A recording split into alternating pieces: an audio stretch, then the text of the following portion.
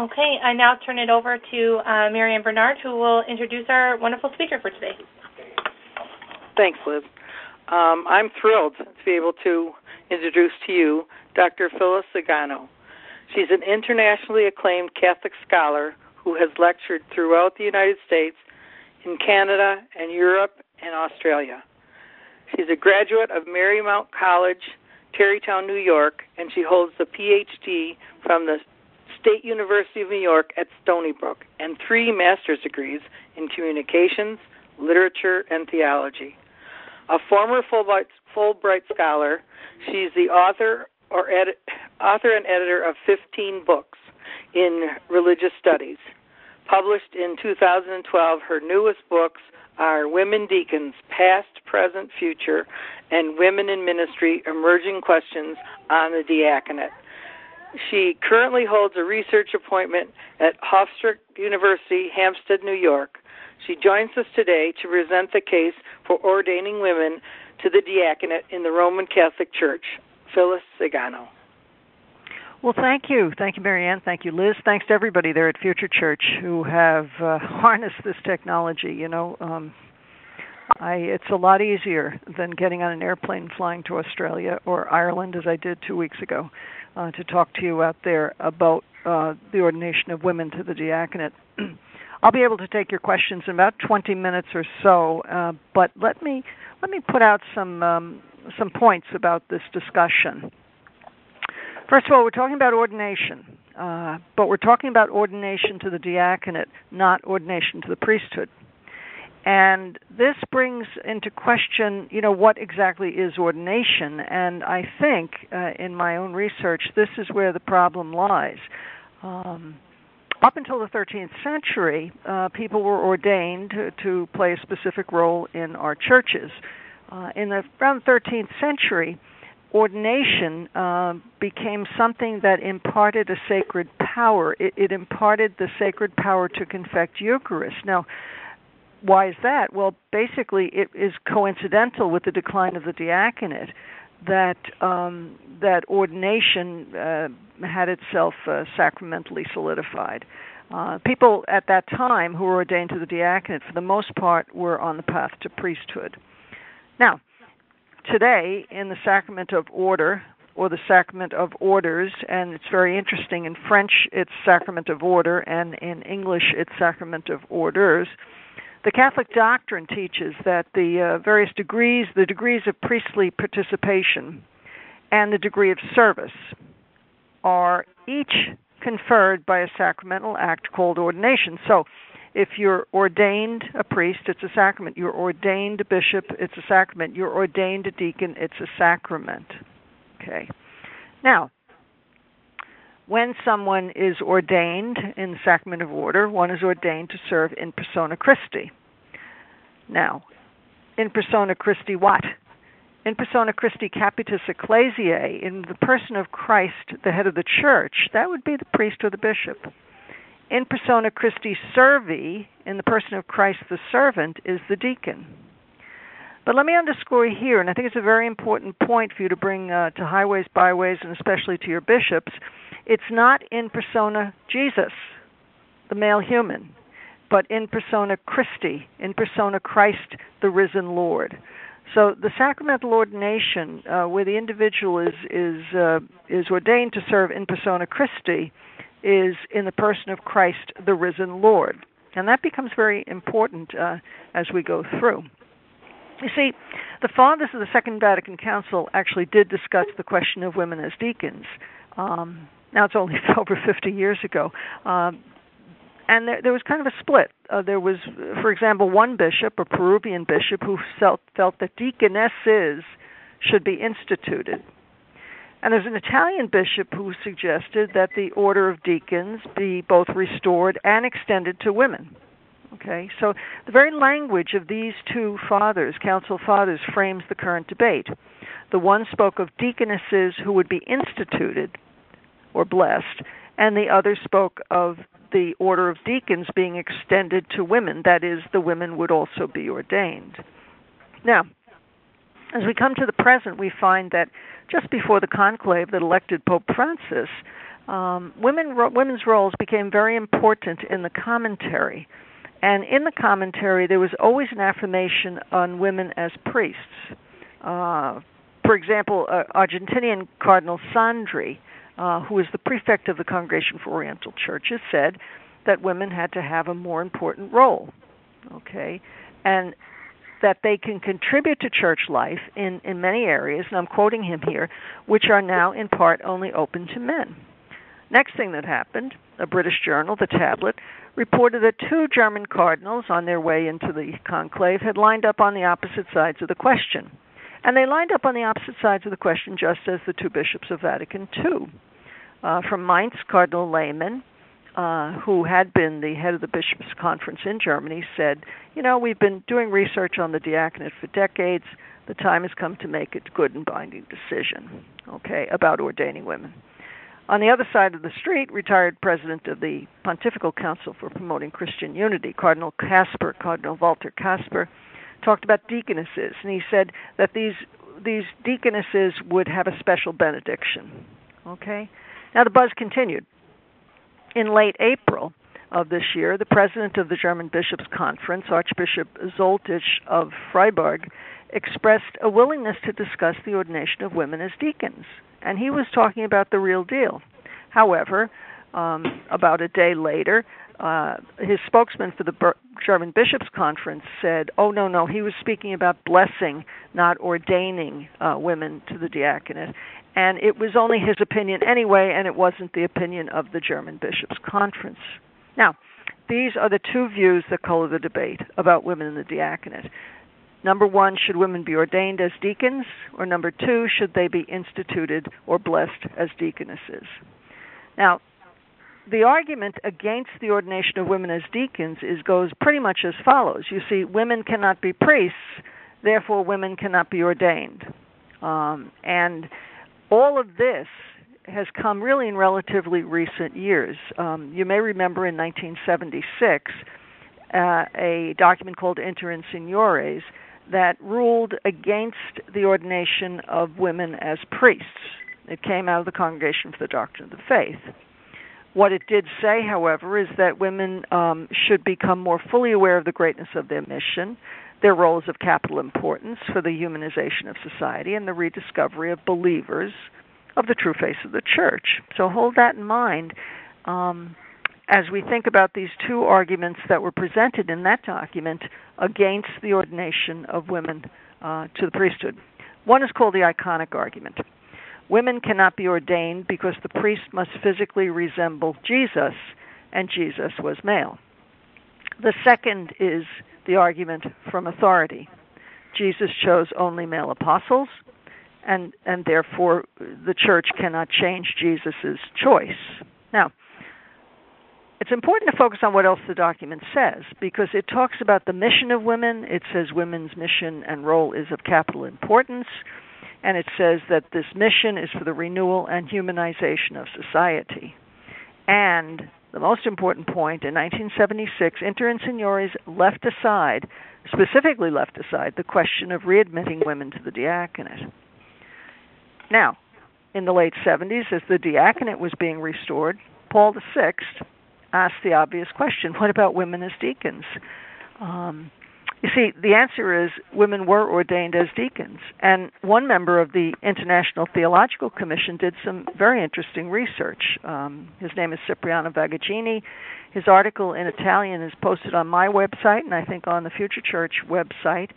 And this detailed study about the ordination rituals in the early church actually showed that there were virtually identical liturgies for both male and female deacons. And the liturgies are quite clear. Women are being ordained. Now, Vagaggini, whose article actually a group of 3 scholars has just finished translating, and it'll be published, we hope, within the year, Vagaggini finds evidence that women were actually ordained at the foot of the altar. They were ordained by the bishop alone. They were ordained in the presence of priests.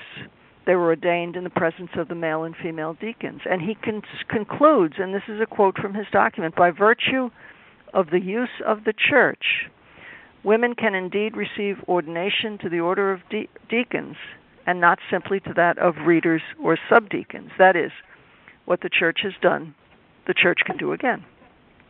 Now, Zagano was for ordained women as deacons. However, another member of the ITC was, at the time, Joseph Ratzinger. He was against it. Ratzinger seems to have changed his mind over the years. Actually, 7 years ago, he said that women should be more included in the governance and ministry of the church. And that's an important thing because, formally speaking, only clerics can have governance and ministry, and deacons, indeed, are clerics. So, Zaganu's original paper was published as an academic article, and as I said, for 40 years it stayed there in an academic journal. Come a little more to the present. In 1997, there was an ITC subcommittee that completed, and actually the entire International Theological Commission passed, a 17 or 18-page document stating that, well, actually stating what Zagano had already found. That is, what the church has done, the church can do again. Women can be ordained as deacons. It's not a big deal. However, even though that document, and I am told that document was printed, had a number, was ready to go, it would not be signed because the prefect for the Congregation for the Doctrine of the Faith, Cardinal Joseph Ratzinger, refused to sign it. In fact, he actually created a new subcommittee with a new chairman that was to write another document. And so 5 years later, in 2002, the International Theological Commission issued a huge document, 74 pages, which grew out of the 17 or 18-page document, that says, well, basically we don't know. The problem at this point is Rome cannot decide, ordained or not ordained. I am told that they don't want to say yes, but they can't say no. So, with these caveats in mind, there are 3 points to take a look at here. What the document that actually came out of Rome said was, number one, deaconesses mentioned in the tradition of the church were not the same as deacons. So they're using a term here, deaconess and deacons. So right away they're saying, well, they're different. Secondly, that the sacrament of holy orders has 2 distinct areas. One, the ministries of the bishop and priests, and on the other, the ministry of the deacon. And this is all part of ecclesial tradition. Okay? And it concludes that, therefore, it pertains to the ministry of discernment. This is a quote. It pertains to the ministry of discernment, which the Lord established in His church to pronounce authoritatively on this question. So let's look at each of these. First, the business of deaconesses. I want to remind you that first and only person in Scripture with the job title deacon is Phoebe. She was diaconess of the church at Cenchreae. And the early women ministering in diaconal roles were both deacons and deaconesses. Why is this? Well, basically, I think part of it is because of the growth of language. As you know yourselves, some languages have feminine and masculine nouns, and some languages feminize and masculinize nouns. So as the church grew, so did language, and the women who were deacons began to be called deaconesses. There's a confusion there because some of the women who were called deaconesses were also the wives of deacons. Anyway, most of the women called to the diaconate at that time ministered to women, and I think that's important and can be used in our favor. And it's also important to note that the International Theological Commission doesn't really underscore the fact that male deacons ministered specifically to men. What women deacons did was they assisted with anointing and baptism. Some say they assisted in anointing the sick. Some have found that women ordained to the diaconate did not distribute communion at the liturgies, although women would carry it to the sick and the homebound. However, any of the distinctions of the places of men and women in the liturgy today really have been overcome.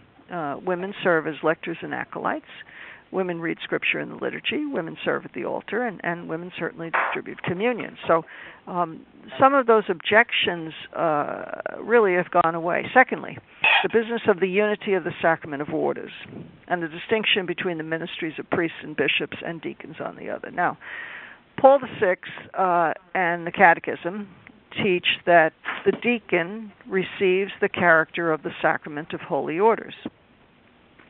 Canon law says that the ordained ministries are exercised in persona Christi.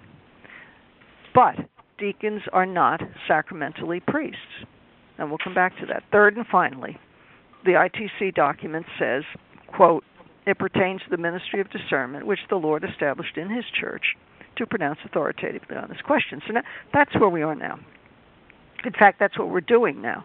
The International Theological Commission actually wrote that this question was up to the discernment of the church. That includes everybody, not just the curial staffers who are producing opinions by the pound, but all of us. And it means we read about it and talk about it and pray about it, and I believe demand that the church does something about it.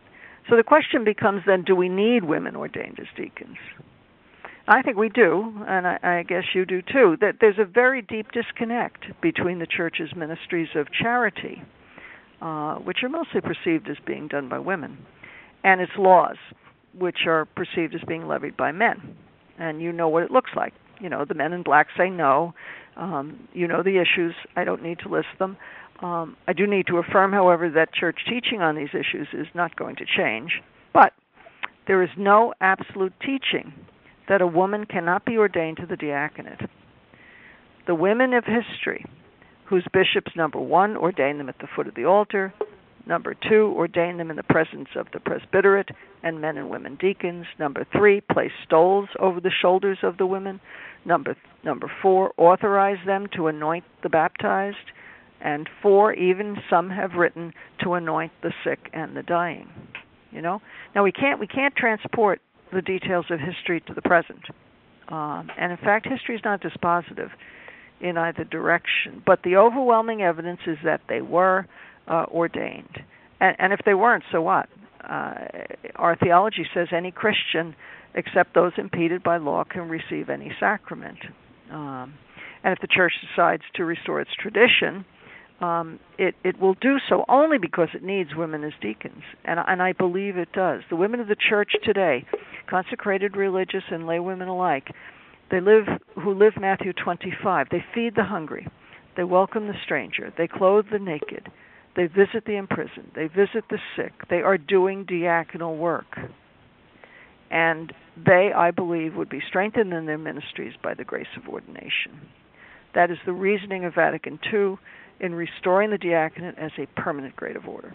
And so, the value of the Church Universal, therefore, goes well beyond the extravagant witness of sacramentally ordained women, because these women who minister, the women among us who hold our hands and bless us and listen to us and pray with us, these women do these things in large part through self-funding.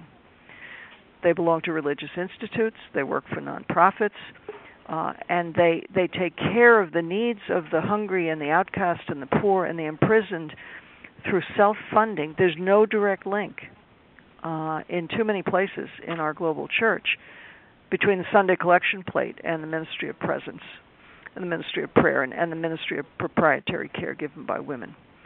And I'm very strong on this. The collection plate that's emptied in and often into the rectory has many times little of that collection goes to the community, and I think that's a scandal.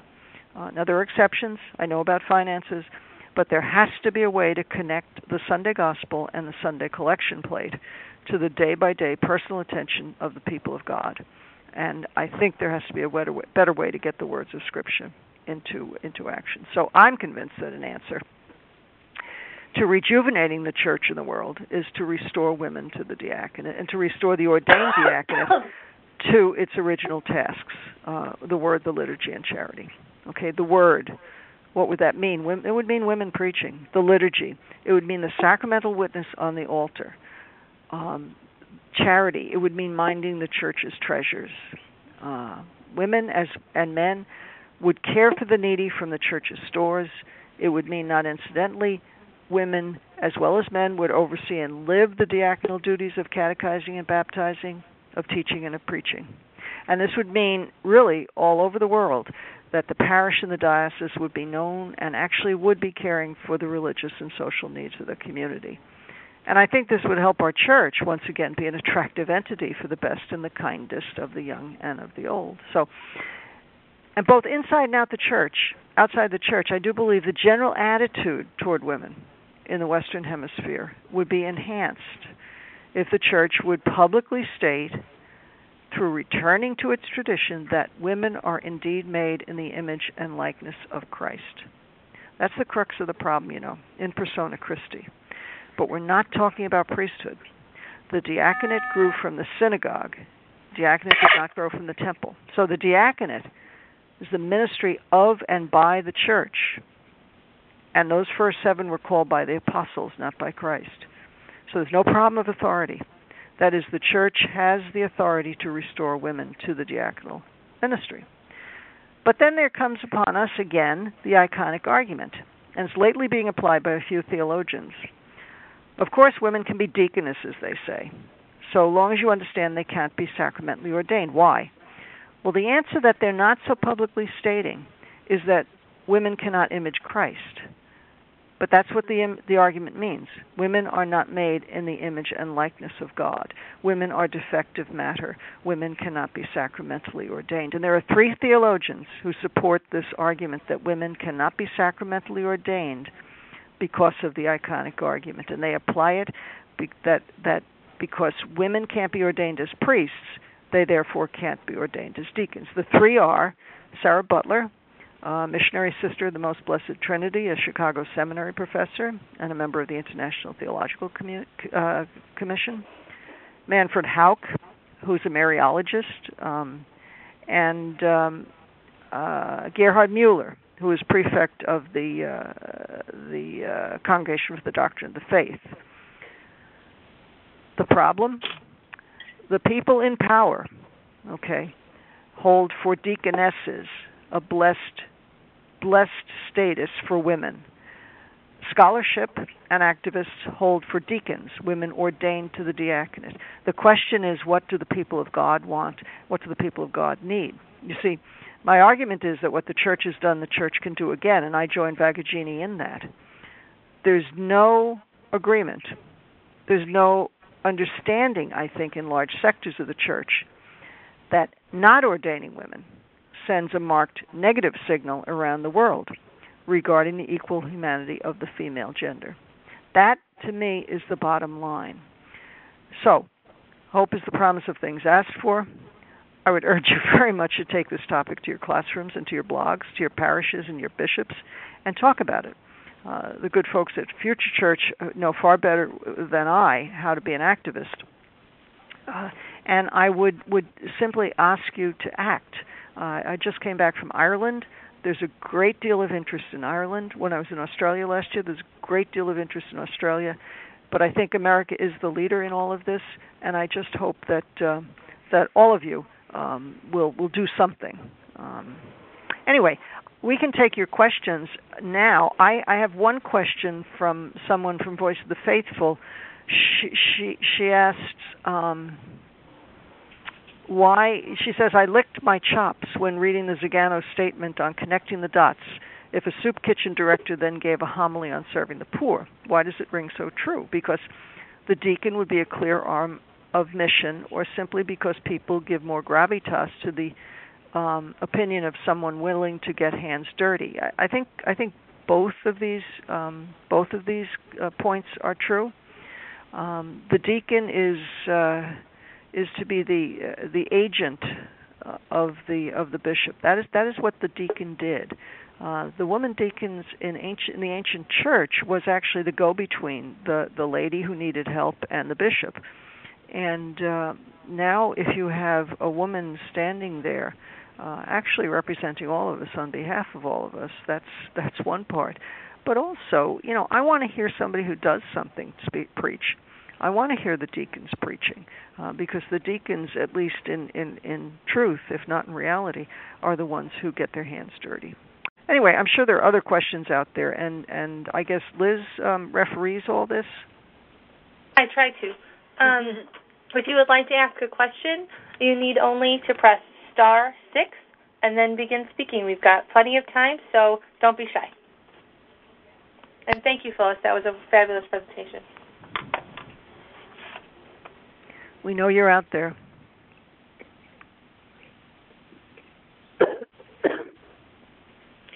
Hello? Yes. Hello. Okay, my question has to Could do you with... tell me who you are? I'm sorry, this is Nancy Lawrence from New York City. I go to Xavier, and we do see women preaching at Xavier now and then. But my question really has to do with, were we to have women deacons and they are responsible to the bishop, what then is the relationship to the parish priest and parish? Well, thank you, Nancy. The deacon is a cleric, like any other cleric in the diocese, and the cleric is bound to obedience and respect for the bishop if that person is what's called a secular cleric.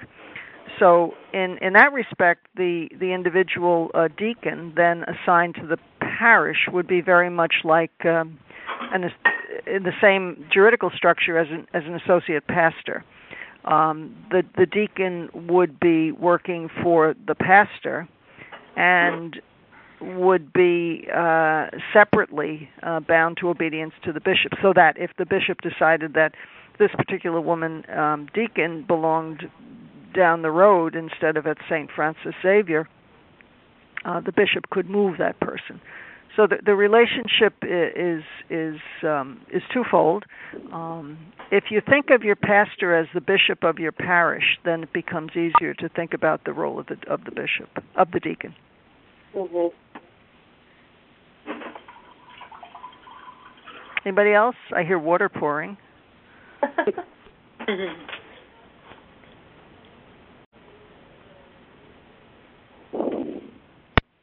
Hello? Hello. Oh, Phyllis, this is Rita Houlihan from New York City, and I'm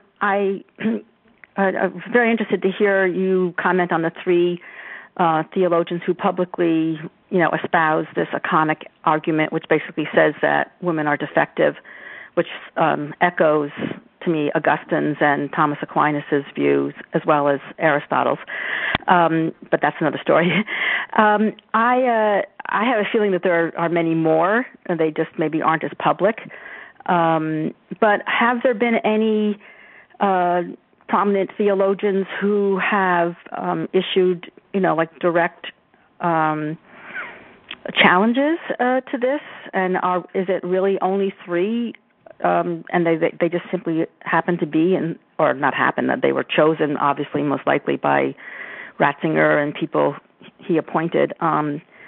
Is it just they happen to be in such big positions of power that this is still... Let me back up a little bit, if I may, Rita. Thank you for your question. The iconic argument was in the 1976 document Against Women as Priests. It was dropped in 1994. From that argument. The iconic argument was dropped about 20 years ago. Okay. About I would say 5-6 years ago, well, more than that, but 5 or 6 years ago, the book was published that Ratzinger, or Pope Benedict, asked Sarah Butler to write, and that's about the ordination of women as priests, why women cannot be priests. He asked her to write this book as a seminary textbook. And I know Sarah Butler, I respect her, and we've chatted, and suddenly, about 2 years ago, she published an article in a journal in Scotland, basically attacking the concept of women to be ordained as deacons, based on her discussion of the iconic argument against women as priests.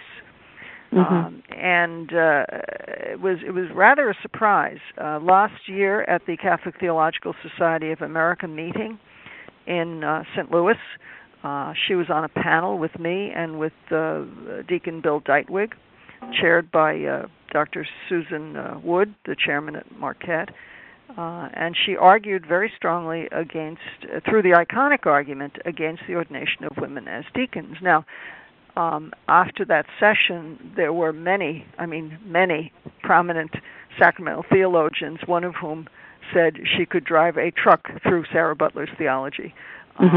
And I think that it just caught us all by surprise because the argument has been discarded. It's quite offensive, and it's not necessary.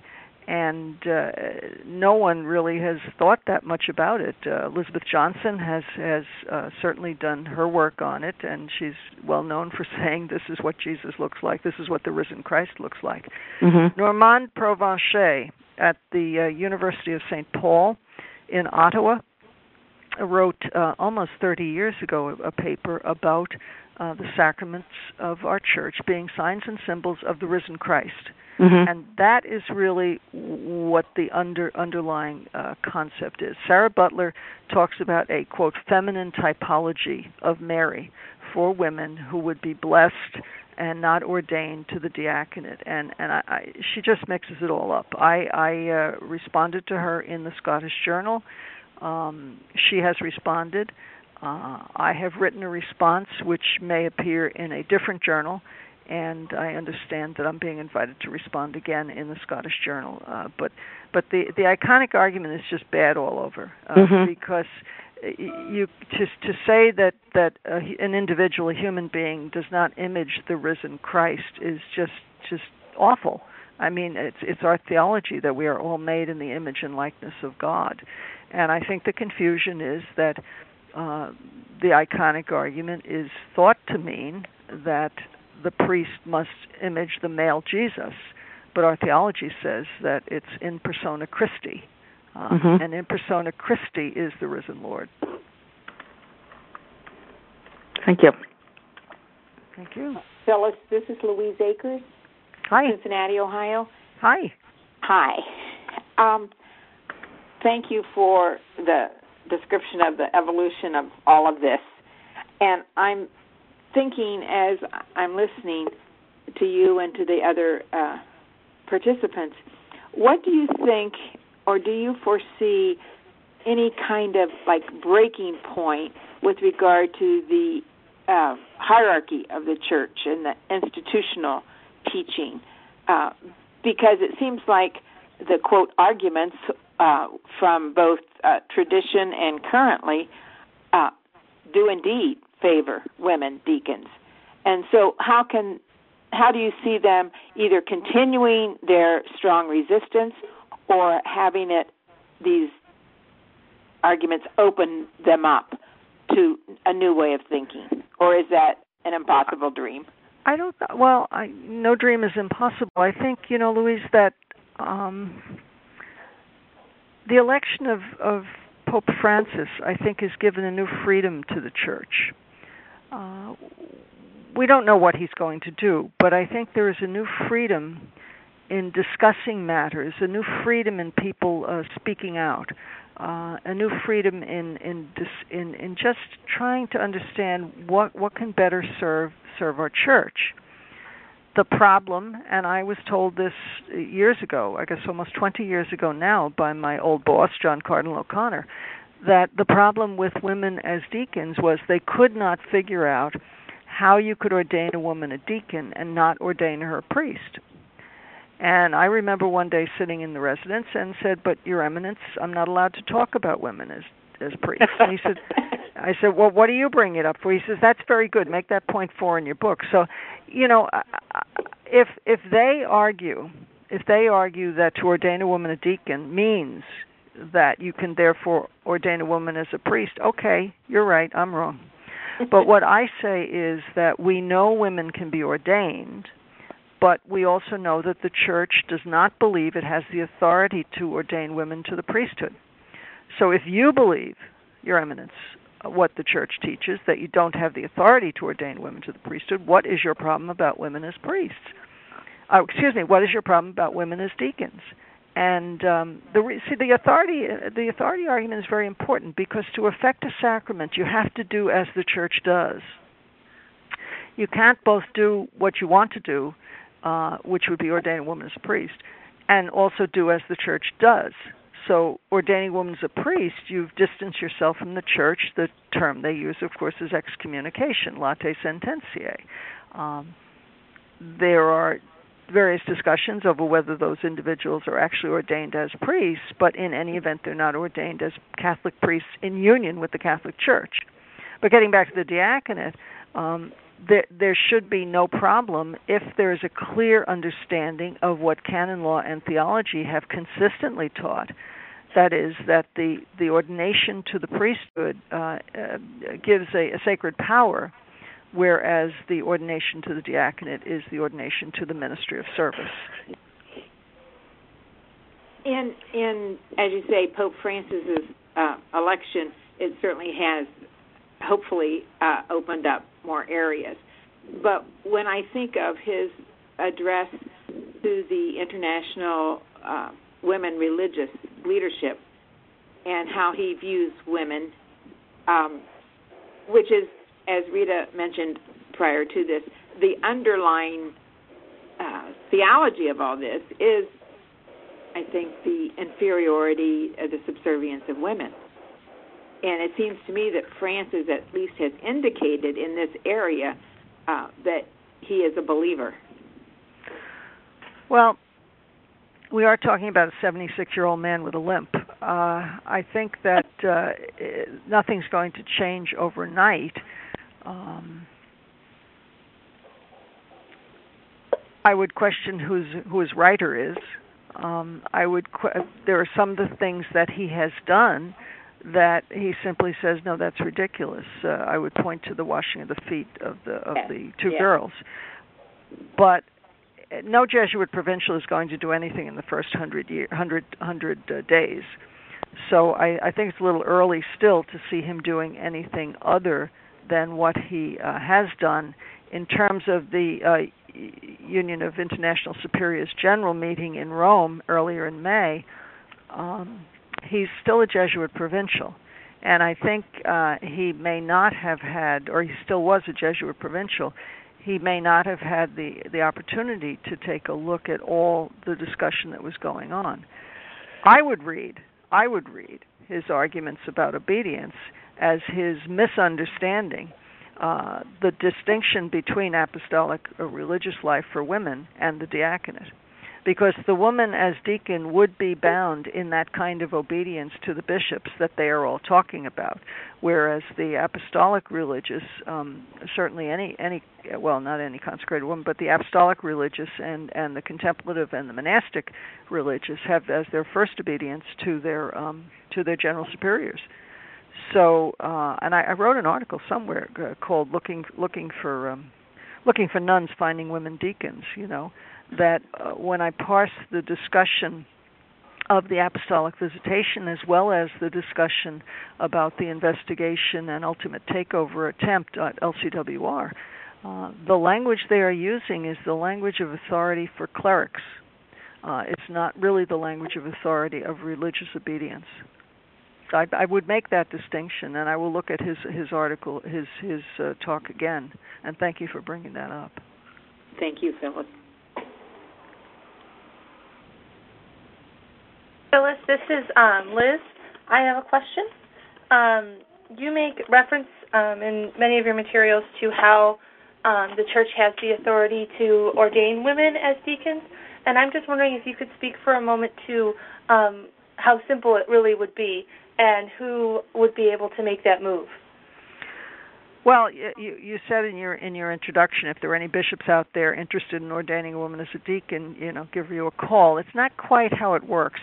The deacon has a particular relationship to the diocesan bishop, and in fact, in today's liturgies, only the diocesan bishop ordains the woman to the diaconate, or ordains a deacon. Excuse me. In other ordination liturgies to the priesthood, it would be the diocesan bishop and the auxiliary bishops, and actually all the presbyters lay hands on the ordinand, on the priest being ordained. For bishops, you need 3 bishops to ordain a bishop. But the deacon is ordained only by the diocesan bishop. Now, in 1995, the Canon Law Society of America presented a document that said really it would just be a derogation from the law, a waiver from the law, which would be Canon 1024, that says only a male is validly ordained. Now, why is that so easy? Well, basically because the history of Canon 1024 really only goes back to the ordination of the priests, people to the priesthood. People who were ordained after, really around and up and since the 13th century, people ordained to the diaconate are assumed to be on the path to priesthood. And it's only in the last 30 or 40 years or so that the theology of the diaconate as a separate permanent order has come back to our church. You know, they tried to do this discussion, have this discussion at Trent, and it was voted down. But it finally got through at the Second Vatican Council, and so the diaconate was restored with a couple of documents, one of them ad Passendum in 1972. But that's really, it's easy, but it's hard because they've put up a bunch of laws against it. It's now a grave delict to ordain or participate in the ordination of a woman. There have been various documents coming out from various dicasteries or staff offices of the Curia saying don't prepare women for the diaconate because we don't want to ordain them. So it's easy, but it's not that easy. Phyllis, this is Robin Senior from Long Island. Can I ask a question? Sure. Okay. 2 things. One, I just had a question. Did you say that prior to the 13th century, the deacon was linked to the priesthood or was not linked to the priesthood? No, it's not. I mean, okay. It became after the 13th century. It became between the 11th and 13th century. The diaconate became subsumed into the course of orders leading towards the priesthood. The priesthood arrogated into itself the duties of the deacon. I mean, that's basically what happened. But in the early church, there's some incredible number, like 64 deacons were named pope. It was almost easier to become a bishop if you were a deacon in the early church than if you were a priest. But it's between the 11th and 13th century that the diaconate is almost subsumed into the priesthood. Okay, my other question is that I spoke to a priest once who I was talking to him about the Vagaggini article, and he said, yes, but Vagaggini was a liturgist, and just because there were liturgies that ordained women to the diaconate didn't mean that it was canonically correct. So I'm just curious what you... Well, the Mainz Pontifical in 1962 is the latest Western liturgy that had vestiges of the ordination ceremony of women to the diaconate in the West. Egbert of York had a liturgy in his pontifical, in his missal, to ordain women to the diaconate. I don't understand what he's talking about. When we say there are liturgies, we say these liturgies are in books of liturgies, they're in pontificals, they're in the Vatican Library. And talking about canonically correct, I mean, is he talking about before or after Grecian? I would say he probably is mixed up on the effect of the intent of the ordaining bishop. And if a bishop intends to ordain and is in union with the whole church, then that person is ordained. Okay. Thank you. You know, there's one, I can't quite think of it, but there's one document, I guess it's almost 3rd, 4th, 5th, 4th century, where a bishop says, well, yeah, I ordain women to the diaconate, but I don't let them go into the next fellow's diocese because he doesn't ordain women to the diaconate. I mean, this was not a static practice across the church. And there are plenty of local councils where they rule against ordaining women to the diaconate. Well, if they're ruling against it, well, you know someone's been doing it. But there are also pontifical letters giving permission. The Bishop of Porto in the 11th century there are something like 3 popes wrote to the Bishop of Porto saying, yes, you can ordain women to the diaconate. Okay, thank you. Thank you. Phyllis, this is Ann. Can I ask a quick question? This is just theoretical, but should Francis pick up a pen and somehow try to justify law and practice by changing canon law to open up the possibility for a bishop to ordain women to the diaconate, what would happen to theologians? Would the theologians who are so opposed to it now suddenly open up and justify what he had done? I think the 3 I named would. If they, what would be the harm if they argue that yes, you can bless deaconesses and ordain women as deacons?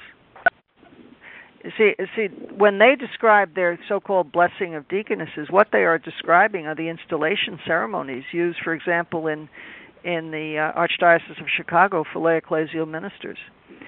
So I'm arguing that when they talk about blessing deaconesses, they're really using different language to talk about lay ecclesial ministers, and that we are speaking here about the ordination of women as deacons. So I don't think it would be, I think what would happen would be, or what should happen, and we had an earlier question that kind of brought this to my mind,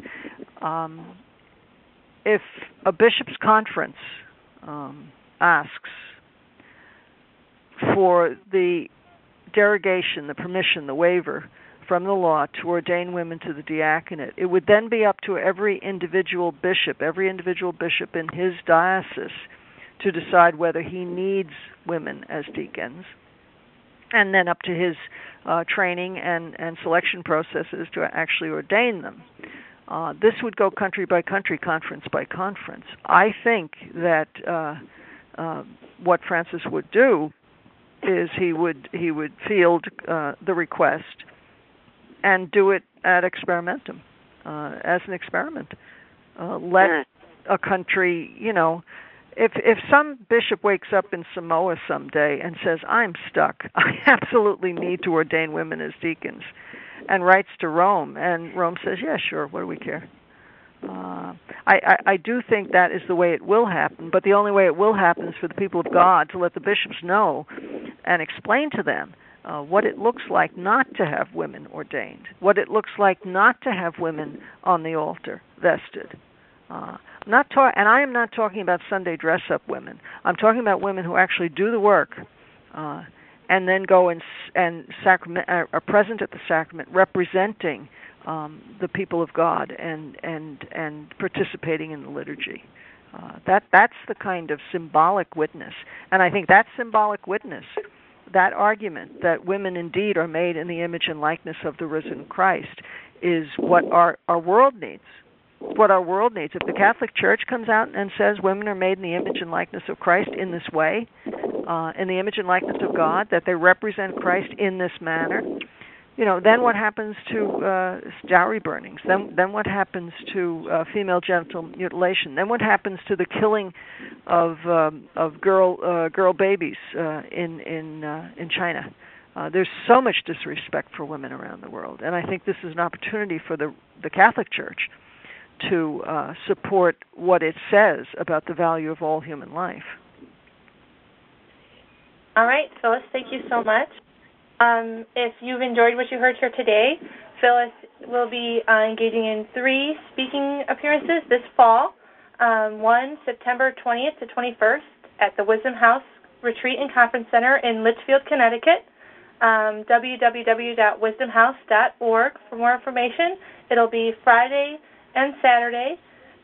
Also, October 13th, she'll be at the St. Thomas More Chapel at Yale University in New Haven, Connecticut at 6:30 p.m.